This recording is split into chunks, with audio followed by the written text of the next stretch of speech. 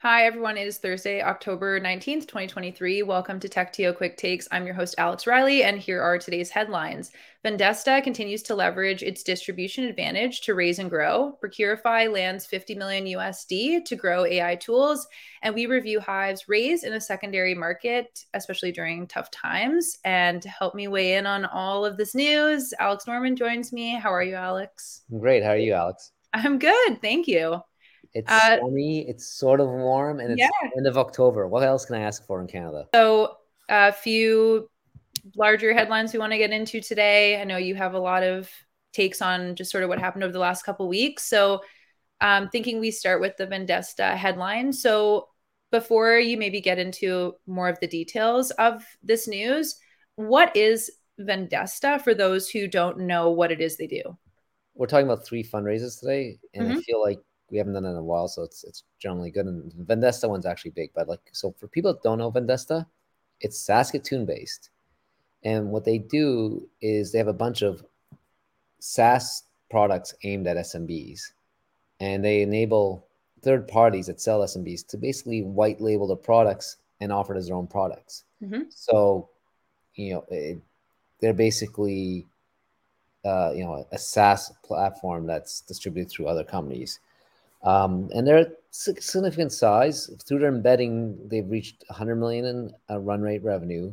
They have 200,000 SMBs using their platform indirectly, Mm-hmm. and it seems to be quite a decent niche in the tech industry. And so I just want to talk about just around this, what stands out to you? Because I know to me, what I found interesting is obviously Saskatoon based. They're not typically associated with, the major tech hubs or in the major tech hub areas. So aside from just maybe location based, what else is really interesting to you about this Yeah, race? maybe I'll just touch a bit on the location to start with. Hmm. Let's call it in the boom in 2021, late 2020, everyone everywhere is getting founded. Hey, you have a startup? I don't care if you're in Riga or you're in Buenos Aires or small town, Greenland. I don't know if there's a big town Yeah. in Greenland. But one of the stories we're hearing as the capital has gone more scarce is that it's starting to concentrate in the tech hubs again. Hmm. It's going back to the Bay Area, New York, to some lesser extent Toronto. So seeing a large financing in Saskatoon is definitely against trend and says something about the quality of this company. So that's the first thing. Hmm. Second thing, let's talk about the actual financing. It was a $20 million round, and as part of this round, they converted 52.5 million into debenture. So let's talk about that debenture. Um, to me, the nature is unclear. So there's two types of ways you get there's two things this could relate to, and it wasn't clear to us which one. Hmm. Maybe in the past round, part of they had lots of announcements. Maybe some of that wasn't selling what they call preferred shares. They sold a convertible. Usually that's referred to convertible, not debenture, and those typically convert. But sometimes you raise 50 million, and then you get an option to get debt financing. So if it was a convertible that converted, that's pretty par for course. There's usually some metrics say if you raise at such valuation, we're going to convert. If it was debt and Hmm. that converted, that's kind of unusual. Usually, you see in company restructurings to change debt into equity is a way to deleverage a business because it has to. So that's like part of the Clearco story a couple of weeks ago. Right. Um, if it was converting traditional debt into equity, it's extremely beneficial to Vendesta as it Hmm. does deleverage the balance sheet and allows them to continue growth via acquisitions because you can only have so much debt on the balance sheet before people say, "Hey, we're not going to lend any more to you." And if you have the ability to take debt, it's a much more it's a cost effective way to basically continue to grow via acquisition, which this company has done. And I think the last thing is the lead of this round is pretty interesting. It's a fund called Foundry, based out of Colorado, quite famous, and they led around. And what's interesting, they built a relation with Vendesta over the Hmm. last couple of years because Vendesta acquired two of Foundry's portfolio companies. So they felt, I guess, they saw how the acquisitions played out. They had a new management team and let them be in a position to, lead around. Right. And in terms of Vendesta's business model and maybe what stands out to you or what is unique about it, why do you think that's interesting and perhaps worked well for them in this case? So, we talked about how they let other companies embed their products Mm-hmm. and sell and share revenue. Um, what we've seen a lot over the last decade is direct to other businesses, SaaS business scale and grow, and it's not usual to distribute through partnerships or exclusively through partnerships. Why Vendesta seems to pick the right sub vertical to do this. So SMBs are, that small, medium sized businesses are tough SaaS business to grow. Why? Because SaaS companies churn much more than an enterprise company. They're more price sensitive. They may go out of business. The owners may change much more often, like than McDonald's or Yeah. IBM. Mm-hmm. They're also relative to the revenue they generate. They actually cost quite a bit to acquire. So you look at the economics of SMB SaaS, they're usually hard to scale, not great. So what Vendesta seems to have done here is create a win-win-win. They spend all the money creating a product, and for each additional sale, it's high gross margins. So what they've done is they embed with people with relationships, Mm-hmm. sell these products. So that their customers that's selling this wins too because they've already got that customer and they get more revenue. So both Vendesta and their distribution partner increase the value per customer, Yeah. and then the SMB gets an offering that they wouldn't have previously. So they've taken an industry or part of the industry that's known for having hard to serve, not great at unit economics, and made a way that there's good unit economics, which probably pays out for SMBs to get better products. Right. I mean, you've also mentioned it's like a win-win-win. Like clearly the strategy is working. So is there anything else that a founder or someone listening could learn just from their strategy? Well, I think they've positioned themselves uniquely in the market where they're getting $500 in revenue per SMB, which is quite Mm-hmm. good. But more important is they have a distribution channel, so it will allow them, and they've shown that they can plug products in and then distribute it. So I think they're uniquely positioned with a clean cap table, a proven distribution and acquisition model to go acquire a lot of other SMB focused SaaS Mm-hmm. businesses. So a lot of SMB SaaS businesses build a great business, but they're proving it just scaling up is hard. So there's a value in buying the product and plugging into distribution so they can continue going that. So I think they've really well positioned themselves to continue to grow. And just lastly, is there any other final takeaways or just useful tidbits for anyone that's listening from this? I think one thing they're executing it's something we thought would happen. If you go back to our podcast a year ago, we said, hey, as a market finds harder to finance, companies that are scaled a bit, have distribution, have a clean cap table, will find it very profitable to grow inorganically by acquiring companies. So they've reached sort of like they've got economies of scale, clean balance sheet. I think, hard to do as a founder, but if you can think about that, you can position yourself to grow via acquisition and keep on growing faster without in inorganic ways. So I think that's really great thing to see. For raising, unit economics, scalability, and growth are now equally important to scaling startups as opposed to just growth. I think the fact that Vendesta could continue to raise shows that it's not just based on growth, but it's based upon basically can you prove that you can scale, but scale Right. properly. And I think I look at a company like this, and my assumption is their default alive because the scale enables them to continue to actually be cash flow positive. Yeah.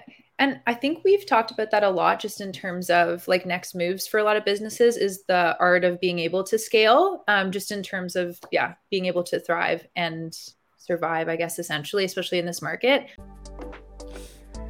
Today's episode is brought to you by our friends at Float. Say goodbye to the old way of managing spend. Float's smart corporate cards allow you to spend, track, approve, and reconcile all your Canadian and US dollar expenses in one simple-to-use platform. Float's physical and virtual cards are backed by customized spend controls and real-time reporting to help you manage your company spend. It offers instant reminders to easily text, email, or upload receipts as soon as a purchase is made. Also, with direct integrations with QuickBooks, Xero, and NetSuite, it will help make month-end a breeze. Learn more about Float and how it can help your business at www.floatcard.com. Our next headline is about Procurify. They landed $50 million US to continue to grow AI tools, just high level the news there. So what else can you share about this raise for us? Well, high level, they're Vancouver based. Mm-hmm. 50 million USD was led by Tin Coast Capital, who's done quite a few investments in Canada and participation from Export Development Canada. It's interesting. Probably in the newsletter today, we didn't talk a bit about that, but Export Development Canada, we're seeing a name pop up a lot in growth stage rounds. I think it's a reflection that there's always space to get more investors in the round right now, and that EDC has taken, has a fund that's really focused on helping push export. They're trying to ensure that we can get scale companies that are exporting our software. So it's interesting to see them continue to be active. Right. And before we get into more of what is interesting to you about this, I do like when companies tend to utilize the name of their business to sort of explain or give an indication as to what they do. But for those that might not know, can you just explain what Procurify is doing? As you may have guessed from the name, they help companies with the procurement process. Traditionally, procurement process, people think it's, if you're not in procurement, you think it's pretty easy. Hey, company needs to go buy staples or service. Let's go find it and buy it. But as companies scale, there's a whole bunch of stuff about how you determine what to buy, if it's an RFP, who has authority, how do you pay. And historically, as it got automated, it was more and more disjointed. It wasn't really great. Procurify has built a platform to streamline the entire process from beginning to end. So, anything from approval processes to invoice reconciliation to compliance checks are done via Procurify. So it probably removes lots of headaches and saves time and hopefully saves money for companies. And aside from the fact that obviously what they're doing is incredibly useful and they have seen incredible growth, is there anything, maybe you can also get into the growth too that they've seen, especially year over year. Is there anything else interesting to you about this news? So first of all, let's look at Procurify. They're, I think, 8 years old. They're a company that, I think we featured before, but they've never been one of those buzz companies with a huge round, and they continue to grow steadily, and as this round shows. And they're now at 700 plus clients. They claim to be growing 100% year over year. And they've raised a relatively large amount. But what was interesting is this press release and the articles that talked about it focused a lot about the AI-based tools they're building and will be building. They talked about how they're using AI to detect purchase orders or invoicing anomalies. Hey, this is much harder than normal. The pricing looks wrong. And that it's going to take a lot of investment and use it, continue improving procurement process. So it's kind of interesting to this. Compared to where we've seen AI promoted in fundraising announcements before, it's been either a brand new startup saying, "Hey, we're AI first. This is what's exciting. Why we can exist," or it's been like large AI scale companies like OpenAI or Cohere that are building infrastructure. We haven't seen many companies raise, let's call this a B round or C round, and talk about AI in their press release. So it's either, I think AI was needed for them to, as part of the story, to raise a round, or they're using, or they're strategically find that customers are putting AI or AI curious, and by featuring in their news about the round, the AI, they might be hoping to get some more inbound demand. So it's just interesting to see the emphasis on it. I haven't seen this before around the size. Right. And that's an interesting point you made, because I was going to ask if the AI portion of it just played like a large part in obviously what we're seeing, especially because that side of our business is booming, especially related to AI. So just aside from maybe the fact that we have seen a lot of AI related news, especially around startups and businesses, and thinking that we might have moved out of that cycle of hearing about that, is there anything you want to highlight, or do you agree or disagree, or just any big takeaways just before we move on? So let's talk about the AI. Like I think the fundraising cycle feels like it's past the hype cycle. Yeah. Like I think we are at peak AI fundraising announcements. We'll still see them, but they'll be more muted and not as crazy, I think. I think in the long run, AI is like mobile. In 2010, everyone was a mobile first company. Now no one talks about, hey, we're mobile, or we're available on Apple. It's a non-event. I think AI will get there.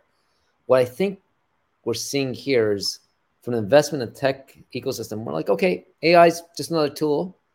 I think there's lots of what I call customers that are excited to hear about AI, that they're getting rewarded for bringing AI strategy to the company. And I think we're not near the peak there yet, or if we are, it's going to be here for a while more. And we'll see more companies position themselves uniquely by using AI.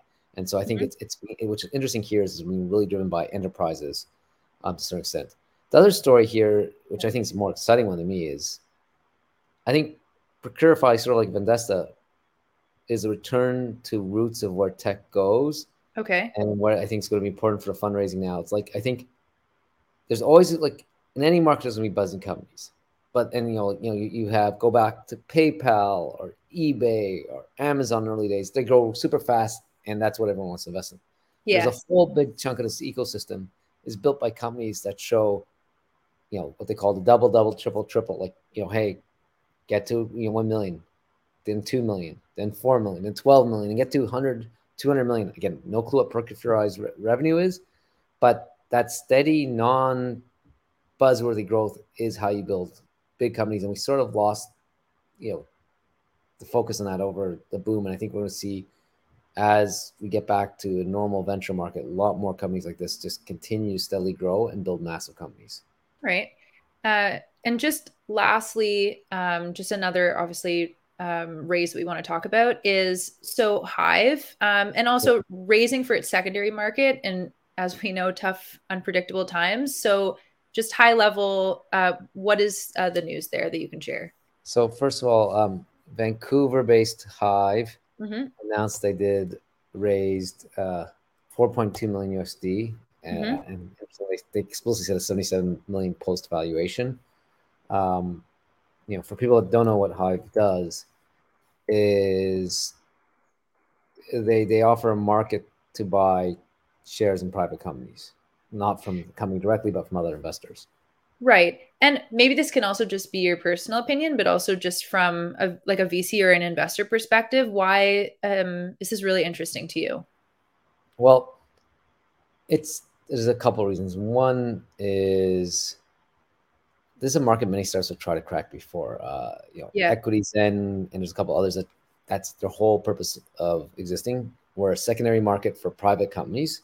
Then there's others that have tried to tuck it in, like Carta, I think at one point announcement, and AngelList had an announcement saying we're facilitating a second market. EquityZen and a couple of other competitors are around. They've scaled a bit. One couple have been acquired. Carta and Angel, but none of them have broken out to be massive successes like household names. And Carta and AngelList, I'd say, my guess is continue to do secondaries, but it's not like their primary revenue driver. So there's a market this is something that's been tempted quite a few times before. And when you see these type of successes, it's not easy to get any financing because investors get kind of skeptical. The second thing is timing of the market. When you think about what do people want to buy secondary markets? And they don't want to buy, they're not going to go buy a company that just raised a seed. People want exposure to a Series C or Series D company that's sort of a household name. Like everyone, like you talked to, said, oh, I love to buy SpaceX, or I love to buy Airtable. But that's the part of the market that's still suffering the most. You've seen a few IPOs, Klaviyo, Instacart, a couple other tech companies have gone public recently, I think, and valuations have fallen. And those valuations were way below the last round of private financing. So, right, where you think the secondary market has usually been the most transactions, the most exciting, has a lot of headwinds, where the valuations of past rounds are simply down, and most sellers in this cases are either employees or investors. And I don't know if they really want to incur the losses. So you'd seem this would be a market that is relatively slow compared to a couple of years ago. Right. And I mean, I sort of like touched on this before I asked you this question, just obviously, over 18 months into the downturn or the slowdown, it has been very unpredictable in terms of raising in the market. And I always like to know, and I'm curious as to why it has worked for companies that have done it. So why in this case did it work for them and they could do it? So again, not an investor, my guess is they've shown growth. We'll get to that in a second. They've shown ability to be capital efficient or have low burn. And this is a large market because, for various reasons, companies don't go public. Companies stay private much longer and they're much bigger. So there is a hypothetically big potential for a large market here with a transaction. So if you look at what they've announced, Hive first bootstrap to break even. They raised a small round previously and have shown to be capital efficient. So in this market, people like companies that aren't throwing around money to create revenue. They claim to have six-folded their transactions year over year to 170 trades in September. They have 570 companies listed and 12,000 users. So again, not all these companies transacted. It just shows us people interested in watching this market. And in a weird way, the headwinds in the market could be long-term tailwinds as the investors and the employees realize it's time to sell shares, and here's a market with some liquidity. Market's down, but I need to get. I want some cash. I want to de-risk. I'm 80% of my values in, I don't know, Flexport. Let me sell some and make that like only, get some cash. So the fact that the longer the market stays negative, the more it could encourage people to get the sellers to realize that their expectations are wrong and facilitate more transactions.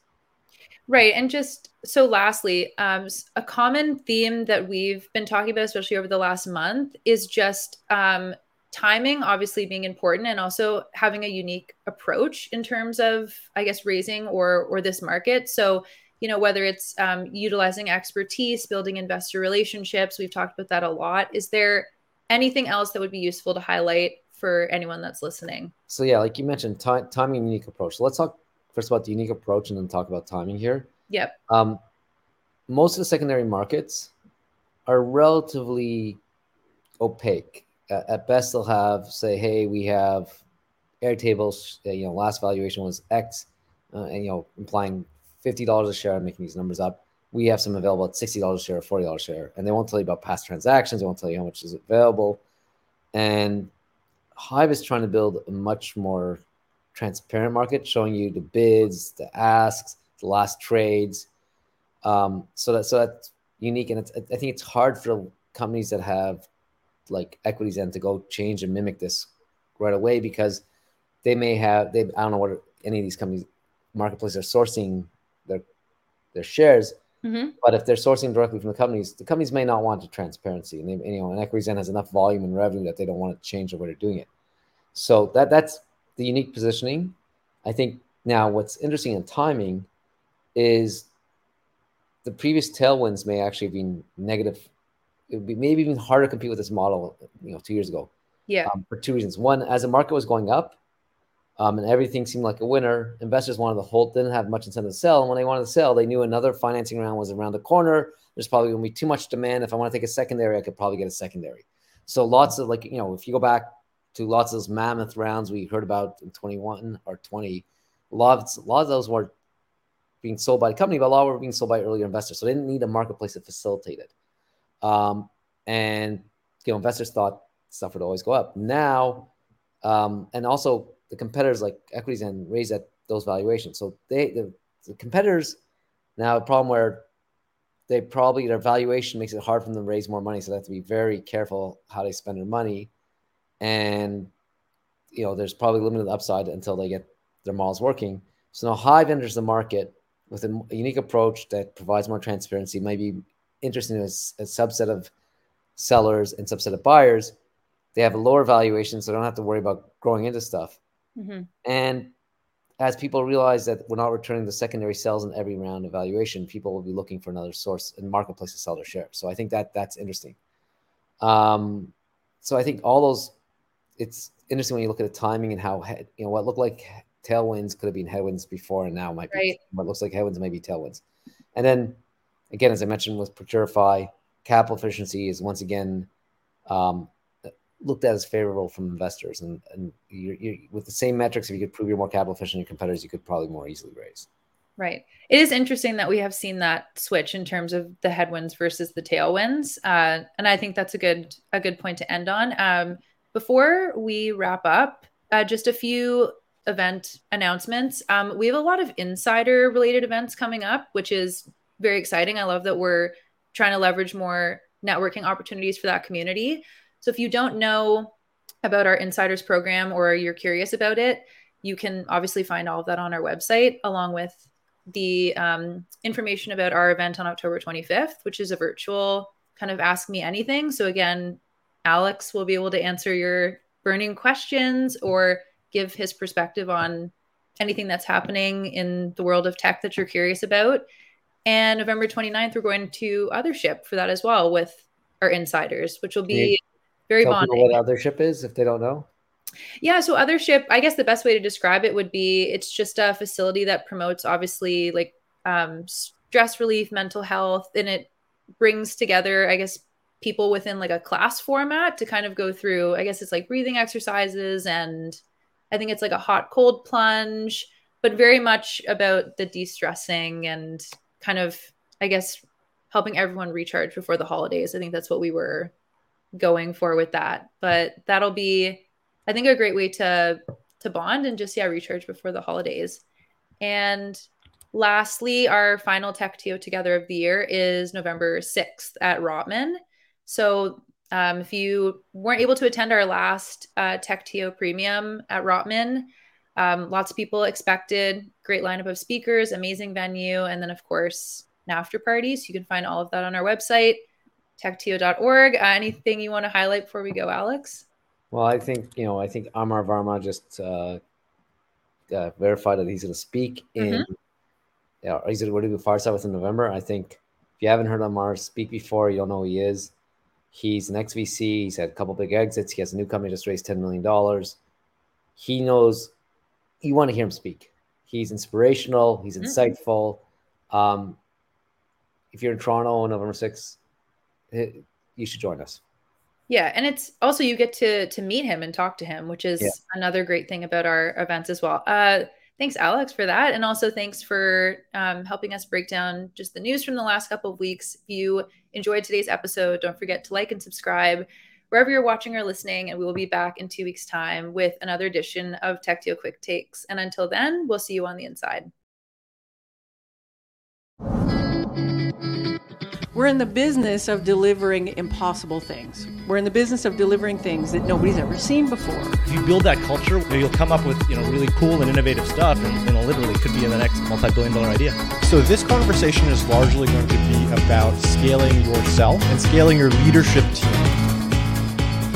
I want to talk about one of the biggest struggles that I think a lot of startups face early on, which is building initial traction.